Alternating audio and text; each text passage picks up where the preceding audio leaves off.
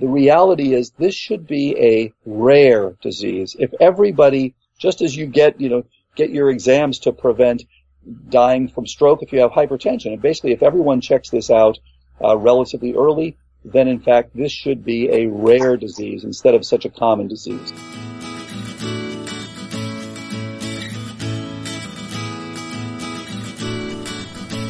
You're listening to Food Integrity Now with your host, Carol Gervais.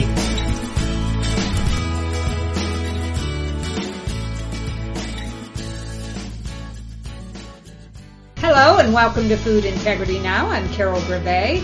I am a certified holistic nutritionist and the host of the show. At Food Integrity Now, we like to investigate and explore what's happening in our food supply so that you can make wise decisions for your health and for your family's health. And I'd like to give a big shout out to Ben Sound Music for our intro and outro music. I am really excited to announce our guest today. Today we have Dr. Dale Bredesen. Dr. Bredesen is internationally recognized as an expert in the mechanisms of neurodegenerative diseases such as Alzheimer's. He has held faculty positions at the University of California, San Francisco, UCLA, and the University of California, San Diego, and directed the program on aging at the Buckham Institute before coming to the Buck Institute in 1998 as its founding president and CEO. He is also the Chief Medical Officer of MPI Cognition. Today we're going to be talking with Dr. Bredesen about his book, The End of Alzheimer's, the first program to prevent and reverse cognitive decline. Hi, it's Carol. I am the host and founder of Food Integrity Now, as well as a certified holistic nutritionist. And we only support products that we believe have high integrity. We are proud to announce that we will be supporting a new company called True Vani that was started by an amazing food activist, Vani Hari. Their first product is a daily turmeric supplement. And what I love about this product, it's not only organic and non-GMO, it also has a certification that it's glyphosate residue-free and contains no heavy metals. Turmeric is a powerful root that has been used for centuries in Ayurvedic and traditional Chinese medicine as a treatment for inflammatory disorders. And when you think about the rise of autoimmune and inflammatory diseases in this country, this timing is perfect. It also has been shown to promote weight loss, supports brain health, and I could go on and on. To purchase this amazing turmeric, you can either go to the show page or go to foodintegritynow.org, and you will find it under products. Dr. Bredesen, welcome to Food Integrity Now. Thanks very much, Carol. Well, it's really an honor to have you on the show today and to talk about all the great work you're doing and your book, The End of Alzheimer's, and your work in preventing and reversing cognitive decline. The subject is certainly on the minds of many. Everybody knows someone that either has Alzheimer's or dementia or has a friend or a relative that may be experiencing it. So let's just dive in. It was thought that Alzheimer's was a disease that basically once you got it, you pretty much had to live with it. And with all this new information, and in particular in your book, you stated that with the protocol that you've been using and others you've been training, that 9 out of 10 people got better using this protocol. So that certainly is good news for many. So let's start out talking about kind of where we came from, what we used to believe about Alzheimer's to what we're discovering now, just kind of a general synopsis. Right. So first of all, as you mentioned, this is a very common illness. As you said, everybody knows somebody with Alzheimer's. And it's often said everybody knows a cancer survivor, no one knows an Alzheimer's survivor. And actually we're seeing the first ones over the last several years, as I mentioned in the book. It's now the third leading cause of death in the U.S., and it's the leading cause of death in the United Kingdom. Dementia has now exceeded both cardiovascular disease and cancer. So the idea over the classical, what I would call the 20th century idea, which is unfortunately still being pursued in most places, is that this is one disease. It's a disease we call Alzheimer's. There is no known cause. The thought is that there's going to be one cause for it, and we just haven't figured that out yet. And so people have gone on to try to treat it without understanding what actually causes it, and that we will ultimately come away with a pill, a monotherapy, a single treatment that will reverse it. And that the claim is, well, we'll have it in the next 10 years. And of course, that was said 10 years ago and 20 years ago. So we haven't made any progress there, really, and certainly over 400 clinical trials. There are, as you know, a couple of drugs that have a modest effect, but these don't change the decline. So you may get a little bit of bump in function, but then you go right back to decline. Now, contrast that markedly with what has come from the research lab. What we find is that this is not one disease. There are multiple different subtypes that we can see when we look at more tests, when we look at larger data sets. That's part of 21st century medicine, looking at what actually causes this. Then we can see it's not one cause. There are dozens and dozens of contributors, and we initially identified 36 different contributors. We now know there are a few more. It doesn't look as if they're going to be thousands. There's going to be something like 50 or 60 or something like that. And these all contribute. So when you look at someone who is having cognitive decline, you need to identify all of these different potential contributors and find out which ones are contributing, find out what subtype you have. And we have a computer-based algorithm that we wrote for this purpose, so it will generate for you what percentage you have of each subtype, and then an initial program. And then when you go on a treatment, it's not a monotherapy, as I mentioned before in the book. This is not a silver bullet, it's silver buckshot. So you are targeting specifically all of the things that are causing the decline or the risk for decline in you. Wow, that's amazing. And, what you were saying, so it's my understanding we used to think more along the lines of that it was a single disease, and now we're discovering that it's many diseases.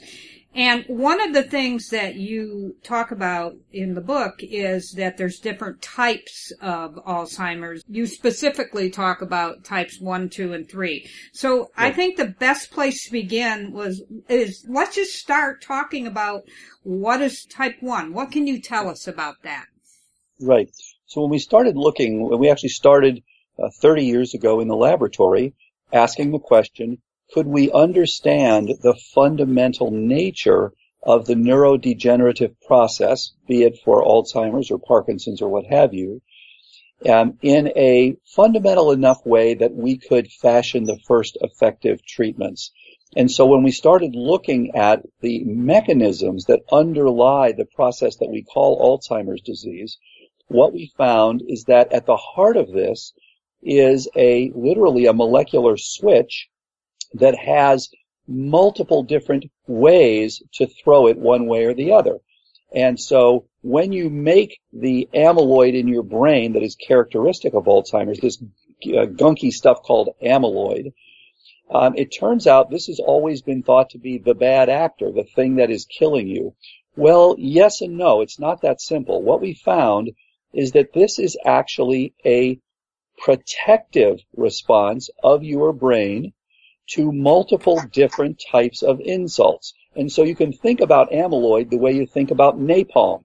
If you have the bad guys breaching your borders, you may try to kill them.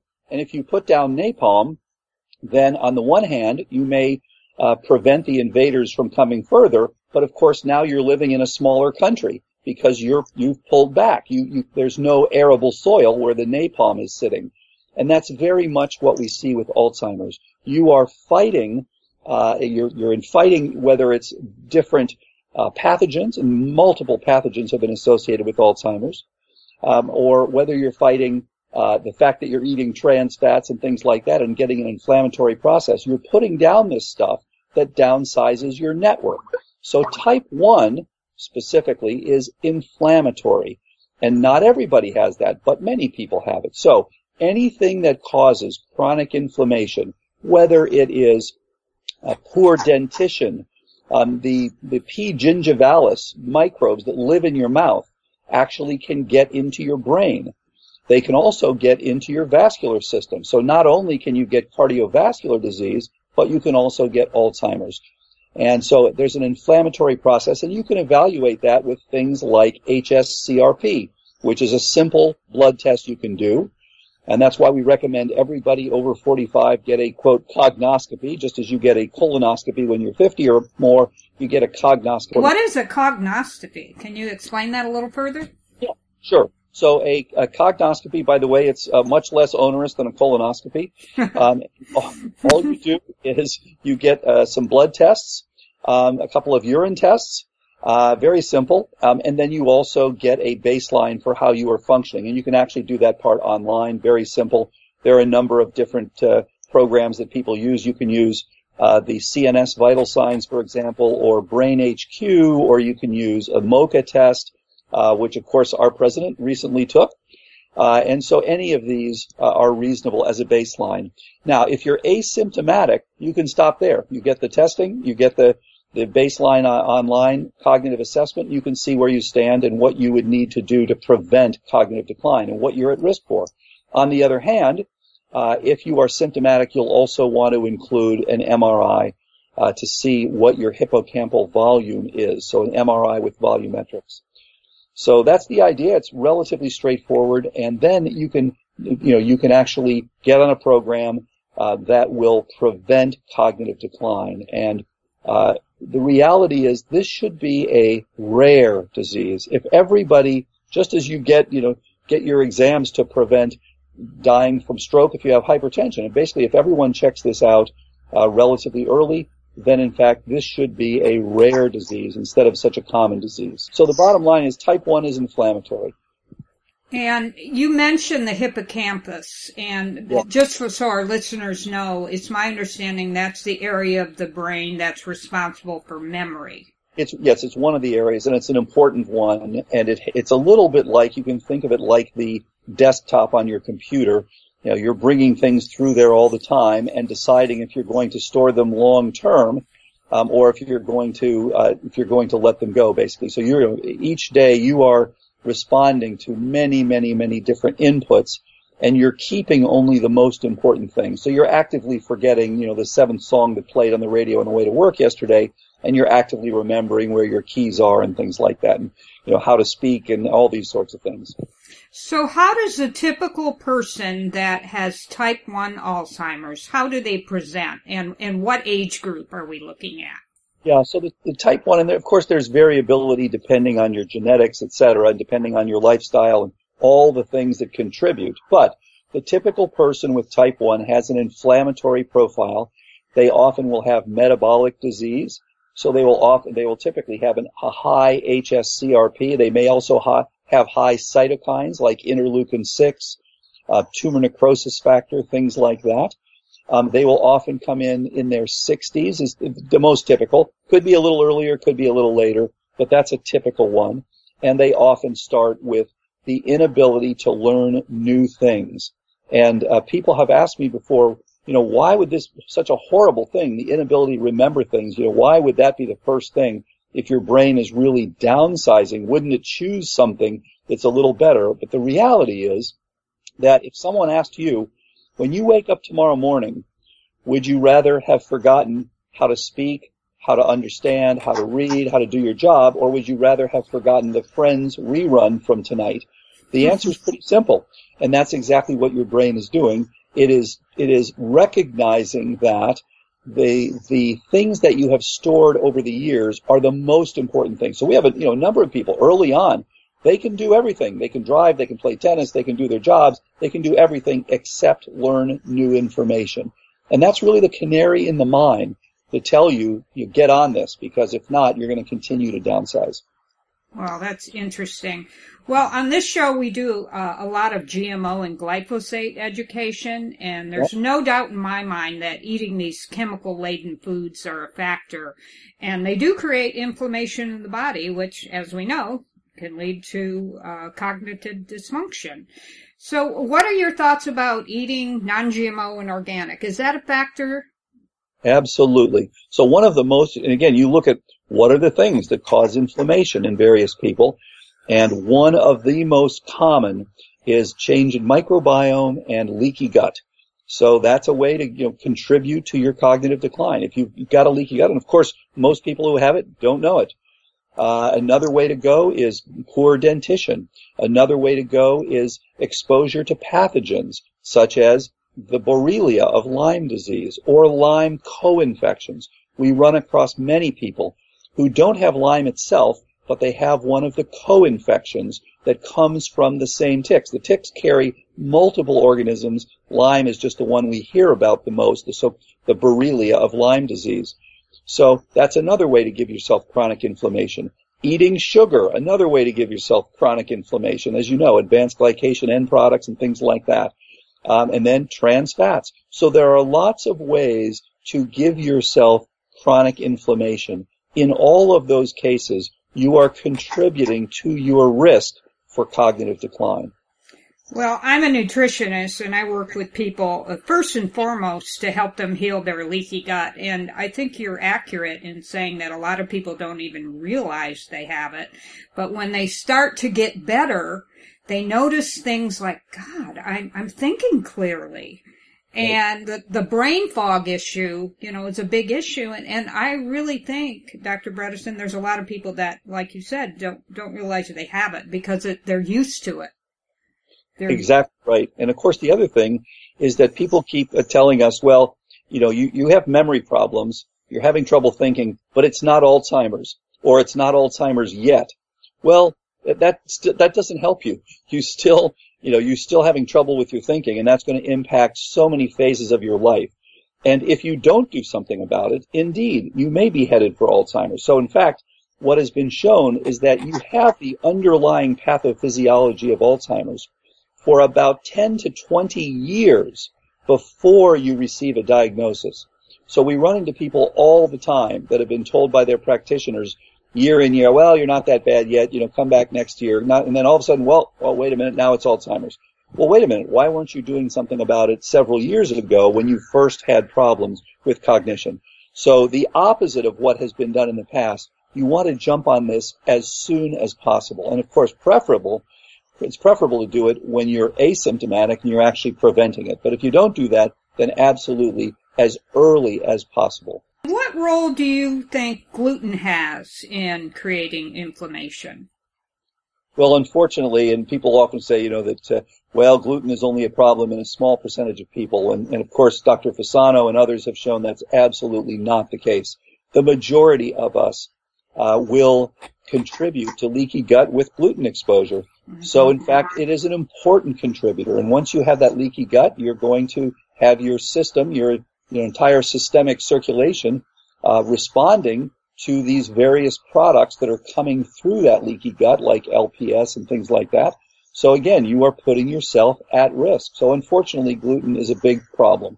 Yeah, I agree. I've interviewed Dr. Perlmutter and read both of his books, and there's no doubt in my mind that it's a big issue. And people may say, I don't have a problem with gluten, but again, what you're saying is they may.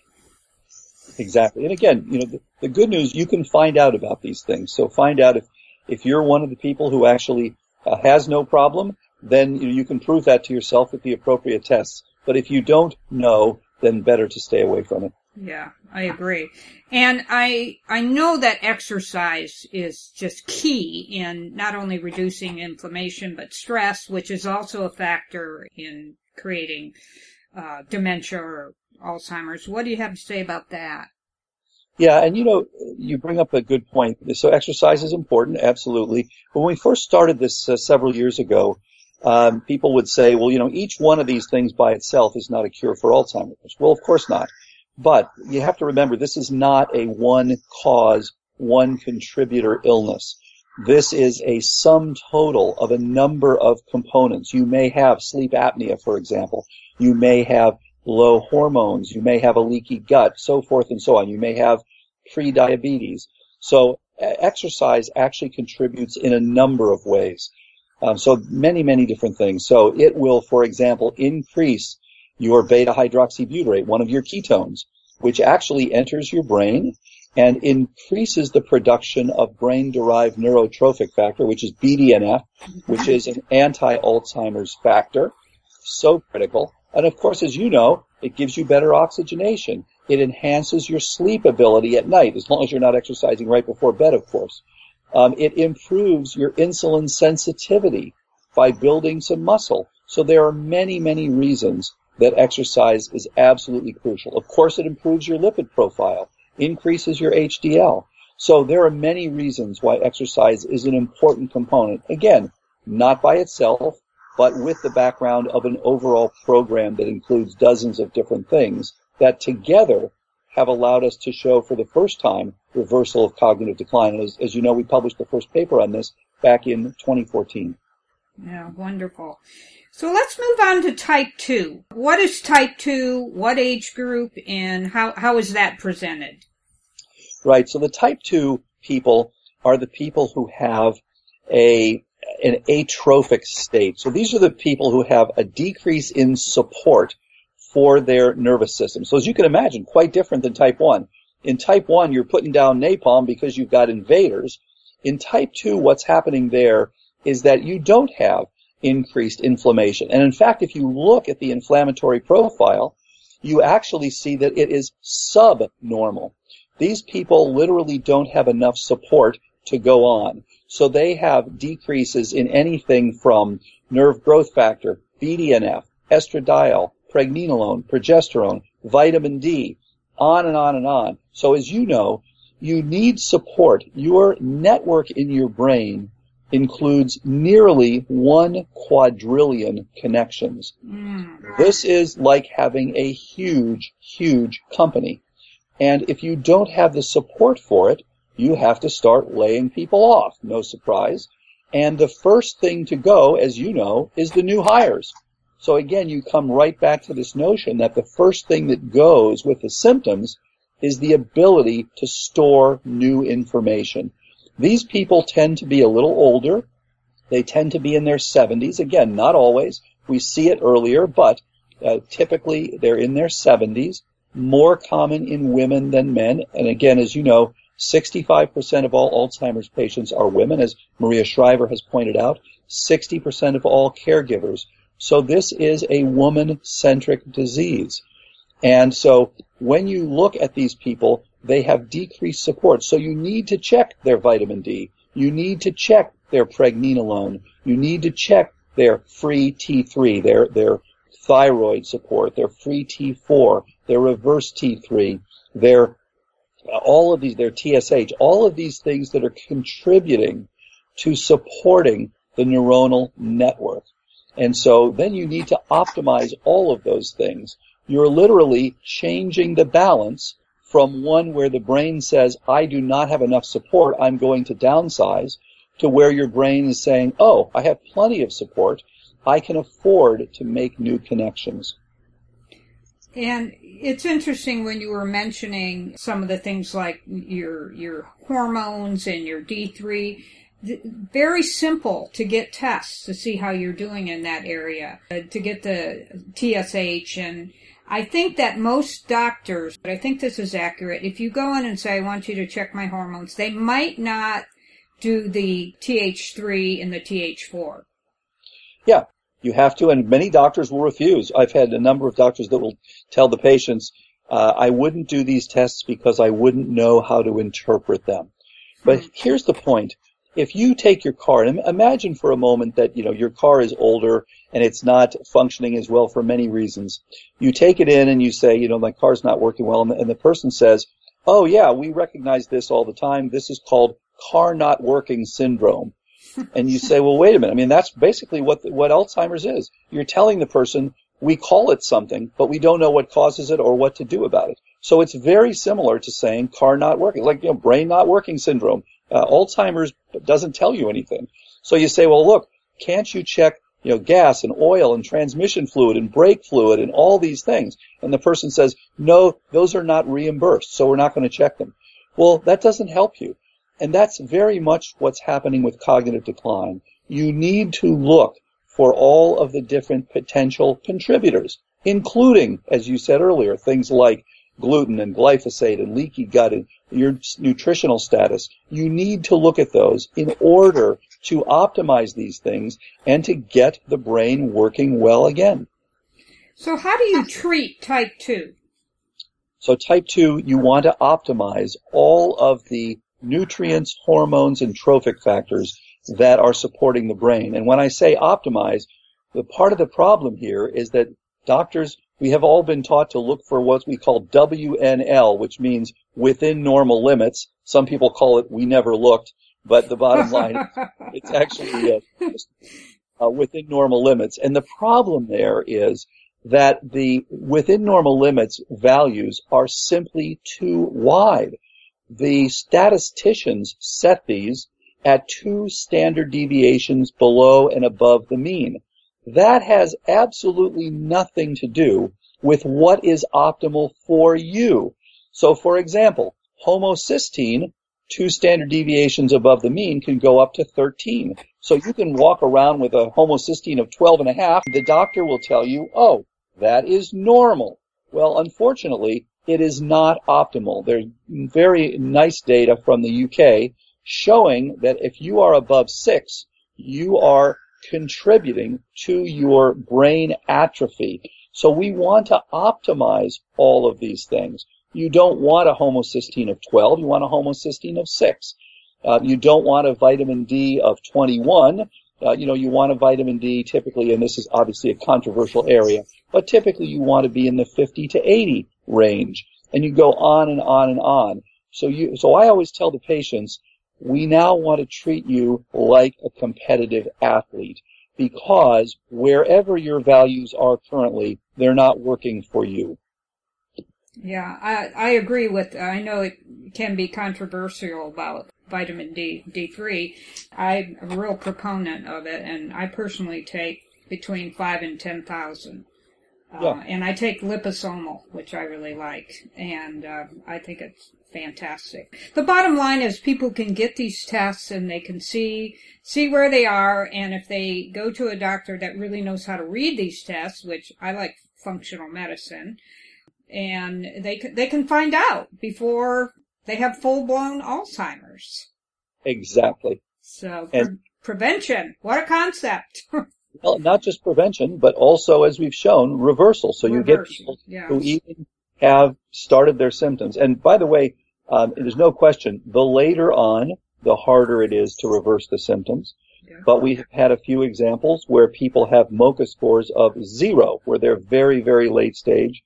For example, a patient who literally could not speak and who's come back to interacting with her spouse and speaking and dressing herself and things like that. Now, that's not the rule. It's the exception, so we want to get in as early as possible. But we do have some people who are late in the process who still show marked improvement. So I guess the bottom line to this is if you're noticing your memory is lapsing, you're having some of these symptoms, go get tested. Exactly right. Okay. So now, before we go on to type 3, you mentioned in the book type 1.5. What is that? So we labeled that as a separate type because it is very common and it has features of both type 1, inflammatory, and type 2, atrophic, that loss of support. And the way that works is when you have insulin resistance. So, as you know, we as hominids really were not evolved to eat much simple carbohydrate. So bottom line is a lot of us are giving ourselves Alzheimer's by the way we live. And there are many things that we do, and there's a chapter in the book, chapter 4, that goes through, how do you give yourself, if you really wanted to give yourself Alzheimer's. That's either scary or amazing, however you want to look at it, that chapter. It's a good to look and say, how many of these things am I doing already? Because you can then get rid of those. Right. And so, of course, one of those is to live the way we live eating a lot of simple carbohydrates, a lot of processed foods. You mentioned earlier things like glyphosate that change your microbiome. So if you are developing insulin resistance, which is extremely common, and again, people usually don't even check fasting insulin, and when they do, they allow it to be much too high because that's, quote, within normal limits. As Mark Hyman has pointed out over the years, you really want to have your fasting insulin below 5. And so we see people all the time with fasting insulins of 15, 20, 25, 30, way too high. And these are indicating that they have been exposed to high levels of simple carbohydrates over the years. And you respond in two ways. Number one, because you glycate your proteins, because you're floating around in too much sugar, the sugar sticks to the proteins, and you get, of course, hemoglobin A1C is the one we measure, but there are hundreds of proteins that are glycated, and they are dysfunctional. Your body recognizes these as abnormal and therefore creates inflammation. So that contributes to type 1. At the same time, your neurons and your other cells in the body say, oh my gosh, I'm getting too much insulin signaling, so I'm going to turn down the insulin signaling. So you actually change the structure of the molecules that are responding to your insulin. So it's a little bit like, imagine you have a teenage son who's playing extremely loud music all the time. You put on the earmuffs, and then someone comes in and puts on a beautiful sonata. You can't hear it. And so you don't respond to a normal level of insulin. You have insulin resistance. And therefore, your neurons, which are normally supported by insulin, as well as nerve growth factor and all these other factors we talked about, now do not respond to insulin. So you have an atrophic state, a state of reduced support for your neurons, which is, of course, part of type 2. So you have both type 1 and type 2, which is why we called it type 1.5. Very common. And the good news is that's one that responds very well to the protocol that's outlined in the book. Because if that's your only problem, some people will have multiple types, then you have to address all of them. But if your main problem is that, and you will reduce your insulin resistance and restore insulin sensitivity and get rid of your glycated proteins, you do very well. Wow, this just really tells me how much diet is a factor in all of this. Huge. I mean, it's huge. Okay, let's talk about type 3 now. What is type 3, and what age do most people get type 3? Yeah, so that's a really good point. So type 3 is a different disease, essentially. If you think of type 1, 1.5, and 2 as being essentially siblings, they're related to each other even though they're different. In all cases, you're making this amyloid as a response to something. Type 3 is like living in a different city. It's a different family, and the disease acts differently and presents differently, but you still have the amyloid, and so you're still protecting yourself from something. So here's what happens with type 3. When you protect yourself, whether you're protecting yourself from inflammation or from decreased trophic support, you can also be exposed to specific toxins. And this is something we described type 3 a few years ago. And I was not aware, I was not taught in medical school that is a cause of Alzheimer's disease. But we started running into people who looked completely different and yet still had the amyloid of Alzheimer's disease. So these people are typically female, not always, but most of them are. They present often in their 50s, and they often present around the time of menopause. Can be a little after. And they typically present not just with loss of memory. They may or may not have some memory problems, but their typical problem is they have difficulty with organizing, so-called executive dysfunction. So they'll often lose their jobs very quickly because they can no longer organize things. They may have trouble with reading. They may have trouble with speaking. They may have trouble with recognizing things visually. But they may have trouble, in fact, with calculations. That's another very common one. We had one woman who was very good with her memory, could do many things, but couldn't even subtract 7 from 10. So very common. So one of the things we ask is, can you still For example, look at the bills. Can you make a tip if you have to make a tip at a restaurant? They will lose that ability early on. They often have depression as an early change. And so some of these people will come in and initially be diagnosed simply with depression. They'll be put on antidepressants, and then they will say, oh my gosh, we realized later this person actually had Alzheimer's disease. If you look at the imaging, PET scans, or you look at the spinal fluid, you will find that indeed they have Alzheimer's disease. They often will not have a family history, whereas the other groups will often have a family history. These people will often not have a family history, or if the family history is positive, it'll only be in someone much older. So these are people, it turns out, where they're making the amyloid to bind to toxins, so it prevents them from being awash in these toxins. And that can be metal toxins like mercury or high levels of copper, or it can be organic toxins, things like DDT, or they can be biotoxins. The most common seems to be toxins coming from molds. Wow. So like trichothecenes and aflatoxin and ochratoxin A. These are all things, again, that can be evaluated by your physician looking for, testing for exposure to these toxins. So the big surprise to us when we first discovered this and published this back in 2016 was that moldy homes can actually give you Alzheimer's disease. And, of course, people said, well, wait a minute, my spouse doesn't have Alzheimer's. No, it depends on your background genetics. So, and it also depends on a combination of your hormonal support, your exercise background, your immune system. Many people can handle this exposure to toxins. So they're literally, like pedaling a bike very, very hard all the time. They are getting rid of these toxins, binding them, excreting them as fast as they can.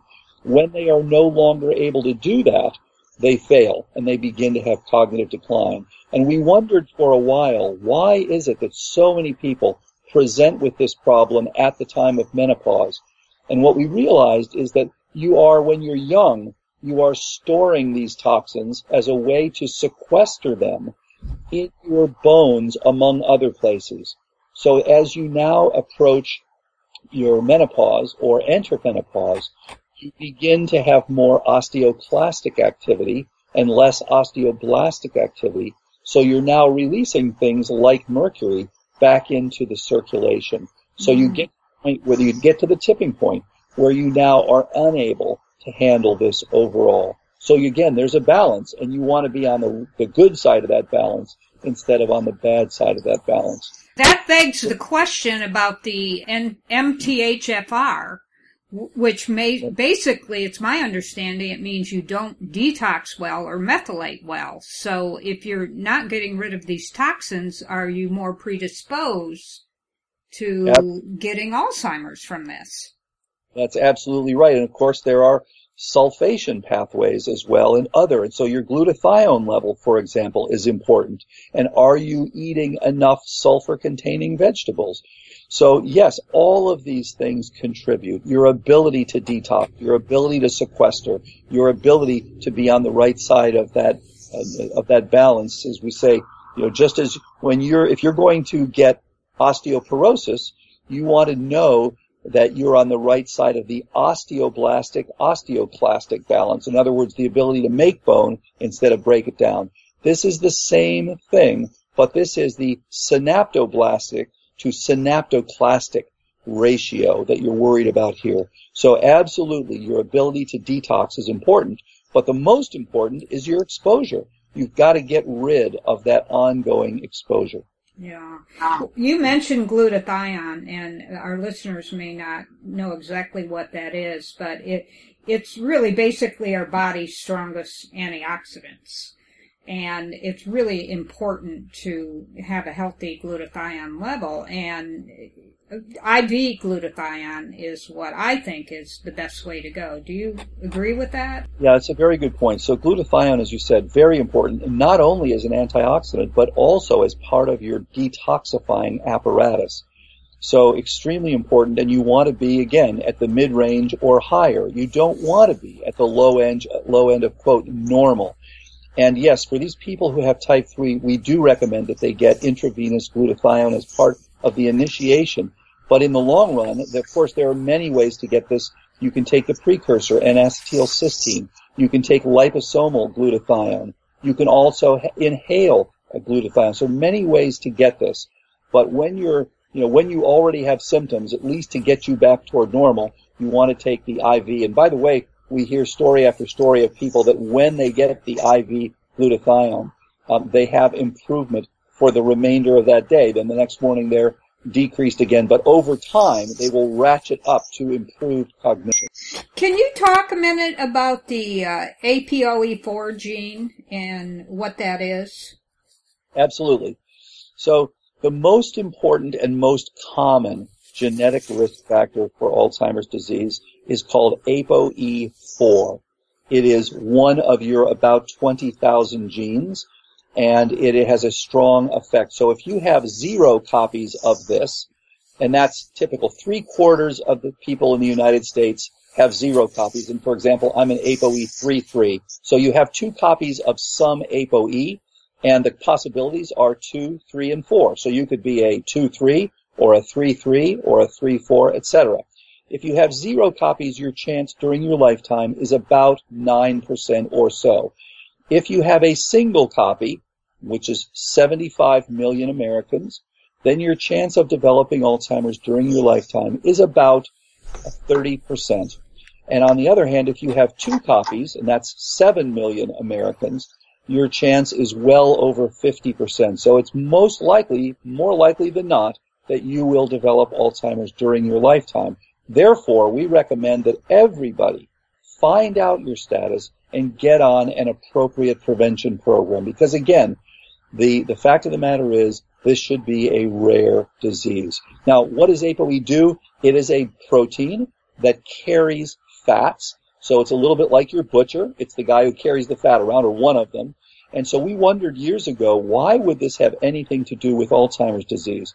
And we discovered in our laboratory research over the last decade that this also actually enters the nucleus, interacts with specific genes, and in fact alters the transcription. So you literally change the programming in your cells for 1,700 different genes. So not only is this acting like your butcher carrying around the fat, but it's also acting like your senator and setting the laws of the land. Oh. And how can people get tested for that? Yeah, very easy. There are lots of ways. You can do it through 23andMe. You can do it through actually My ApoE. There's a website to do that. You can do it by asking your doctor to do a blood test. Athena Diagnostics tests for this, and others. So it's a simple genetic test. And when you get your cognoscopy, of course, it is included in that as one of the simple blood tests. Okay. And would most doctors know that word, cognoscopy? No, that's a word that I made up. Okay. It's mentioned in the book. And simply, the point is simply for people to have an easy way to remember.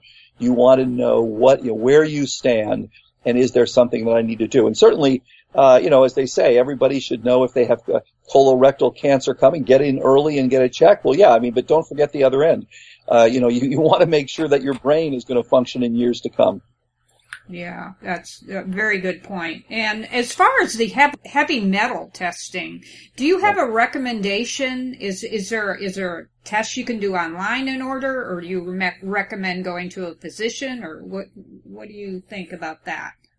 Yeah, this is a really good point, because there are a number of people where the problem really does turn out to be heavy metals, and yet it's not the most common cause for Alzheimer's, but it is a cause that needs to be addressed and can be addressed. So, for example, we had a guy a few years ago who had already been diagnosed with early Alzheimer's, PET scan positive.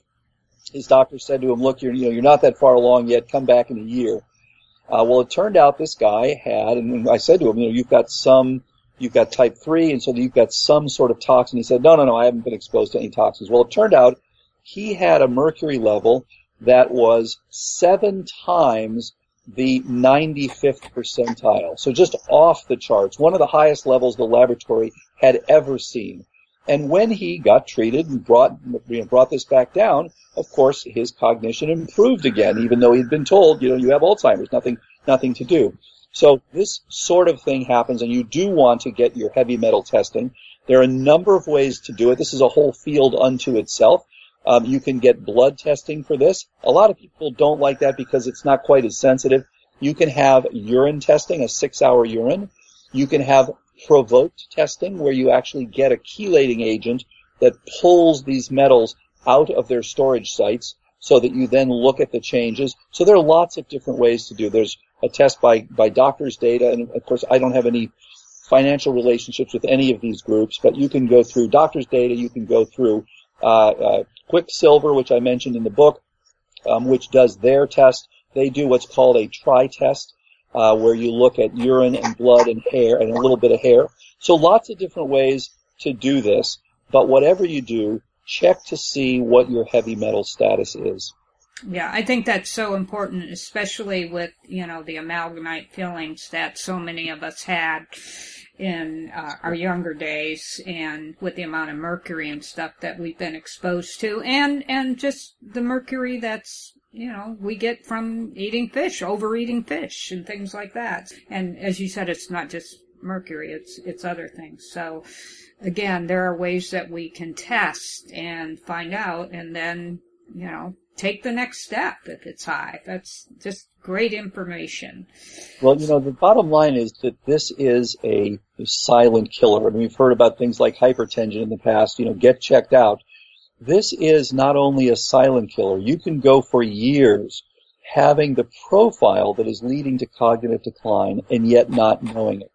But beyond that, when you begin to have it, people will deny it for years. So you will say, I'm not that bad yet. It's just a little bit, it's aging. And the doctor will even often say, oh yeah, you're just aging. Or I have some people who will say, my spouse is not that good either. Okay, but that doesn't help you. That just means you both should get checked out. So the reality is, this can be silent, and then it can also be, can put you into denial early on.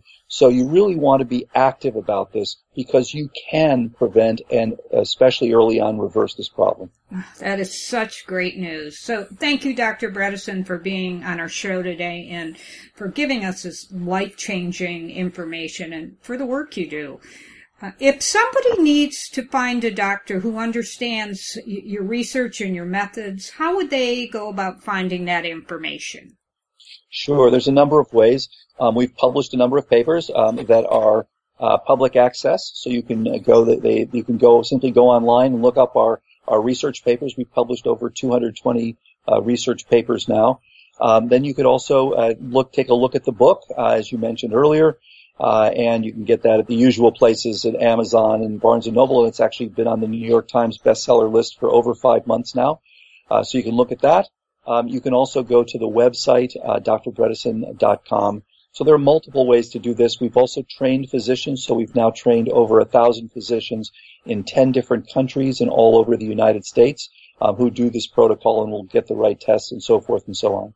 Oh, that's so great. And it's just, life-changing information. I know I've said that several times, but I just really feel it's so important. So thank you to our listeners. And again, Dr. Bredesen's book is called The End of Alzheimer's, and I'm also going to put a link to that on the show page. You have to get this book and read it. It's fascinating. We've covered part of the information, but there's so much more in the book. So thanks to our listeners, and thanks to Dr. Bredesen, and we'll be back soon with another great show. Thanks, Carol.